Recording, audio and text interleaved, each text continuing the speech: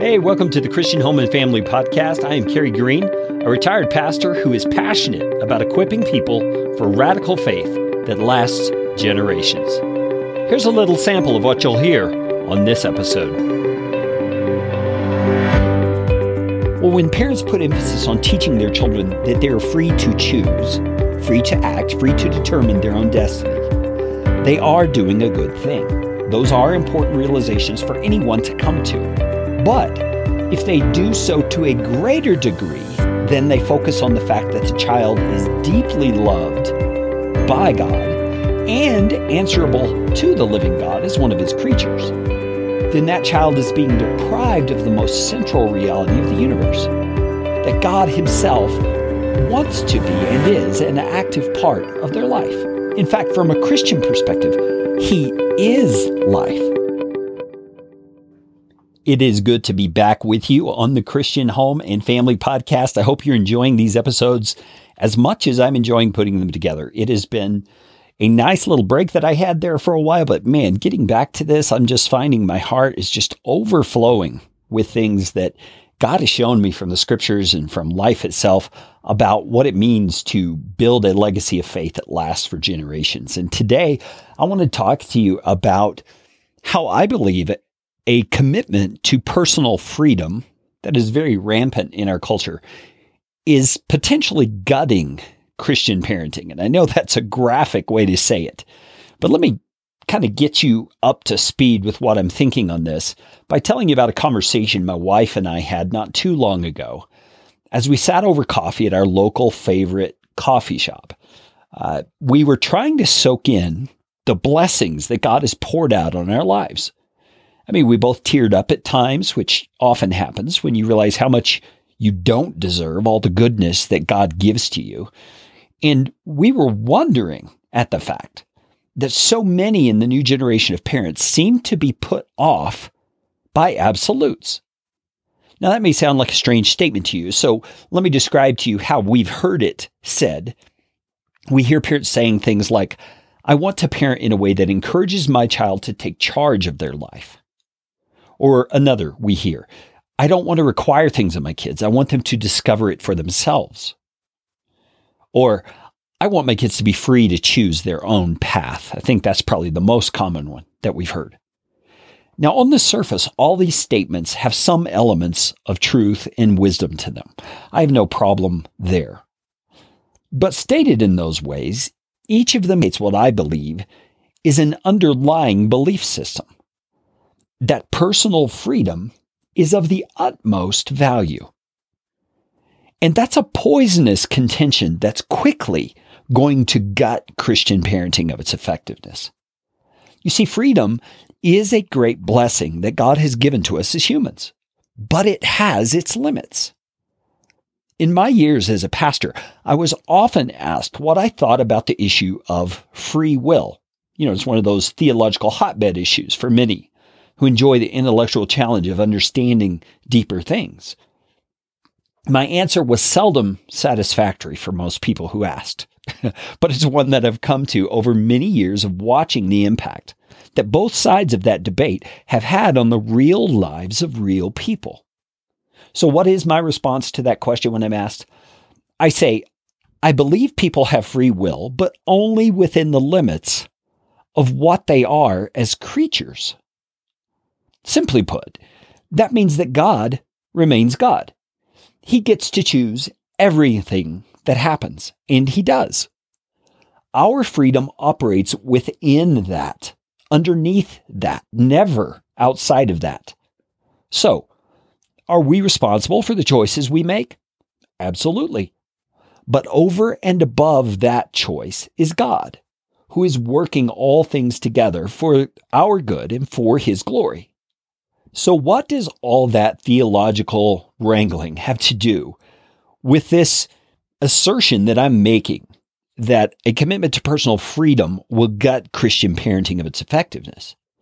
Well, when parents put emphasis on teaching their children that they are free to choose, free to act, free to determine their own destiny, they are doing a good thing. Those are important realizations for anyone to come to.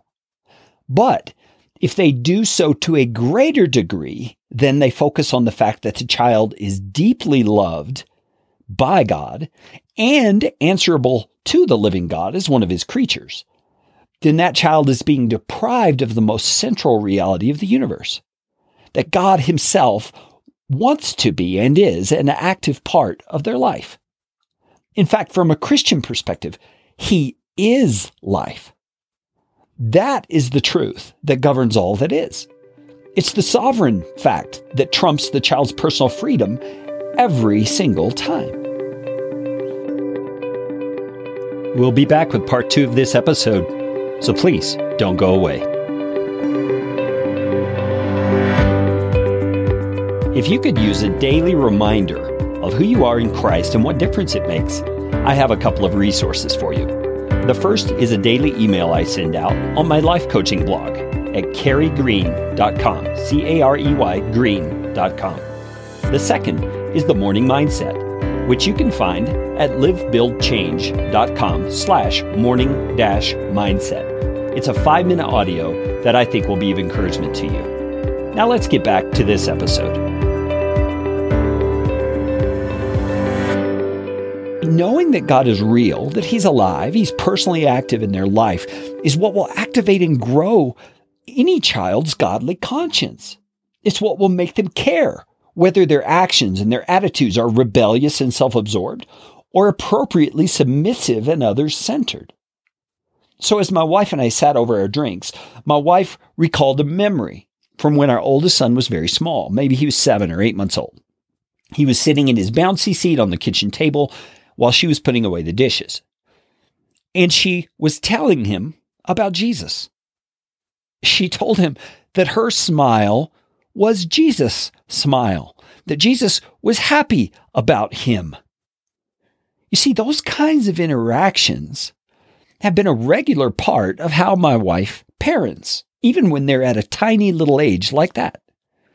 Now, did Aaron understand what she was saying at 7 or 8 months old? Well, at that age, no, not intellectually. But I believe, and I believe the scripture could bear this out, his young soul was sponge-like, soaking up truth as it was being spoken. As those truths were added to over the years and lived out by the most influential people in his life, his parents, they shaped him from the inside out, orienting him toward God as king rather than self-determination. And 5 children later, we've seen the fruit of those faithful, genuine actions 5 times over. Now, let me stop here for a moment and make a disclaimer. I say none of this to impress you, but to impress something upon you. When we favor personal freedom over personal responsibility to the God who is here, now, actively interacting with us, we set up ourselves as the most important consideration. We push God out of awareness. We make self-determination the highest value, and God becomes an impersonal concept, subject to our individual beliefs about him. It's a pattern for self-deception, and I believe soul destruction. Amos chapter 6, verses 6 through 10 reads this way, "So seek the Lord and live, lest he break out like fire in the house of Joseph and devour it with none to quench it. For Bethel, O you who turn justice to wormwood and cast down righteousness to the earth. He who made the Pleiades and Orion and turns deep darkness into the morning and darkens the day into night, who calls for the waters of the sea and pours them out on the surface of the earth. The Lord is his name, who makes destruction flash forth against the strong, so that destruction comes upon the fortress. They hate him who reproves the gate, and they abhor him who speaks the truth." Though originally spoken to a culture very far removed from our own, the lesson Amos declares rings true for us today. When we seek the Lord, we will live. And when we hate him who reproves and abhor him who speaks the truth, we set ourselves up as objects of his wrath. You see, I think what we need to understand in our parenting and what we need to be communicating to our kids in all kinds of ways is that the central reality of the universe is this: our God reigns. So let's not gut our parenting of the most important reality of the universe. Let's not handicap our children long term through well-meaning but misguided notions of self-determination. Instead, let's hold forth the central sovereignty of our God and portray Him as the primary other person in our children's lives, the one who cares for them like nobody else, the one who guides them in His ways for their good and for His glory. And let's demonstrate it ourselves in the way that we live. If you didn't hear the previous episode 102, you should go back and hear that. You can hear it at christianhomeandfamily.com/102, because I went pretty in depth into that idea of how we live as parents impacting whether or not our children are truly godly children.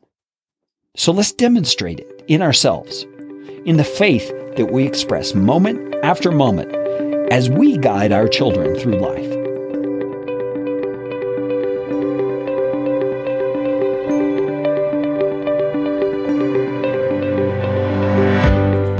It's my hope that that episode was a blessing and encouragement to you as you endeavor to lead your family to express radical faith in our Lord Jesus Christ. If you would do me the favor of going to the description area for this episode in your podcast player or app, or going to christianhomeandfamily.com/subscribe and subscribing to this podcast, that will help us rank higher in iTunes and get more people exposed to the message of radical faith for generations. I hope you'll join me again for the Christian Home and Family Podcast.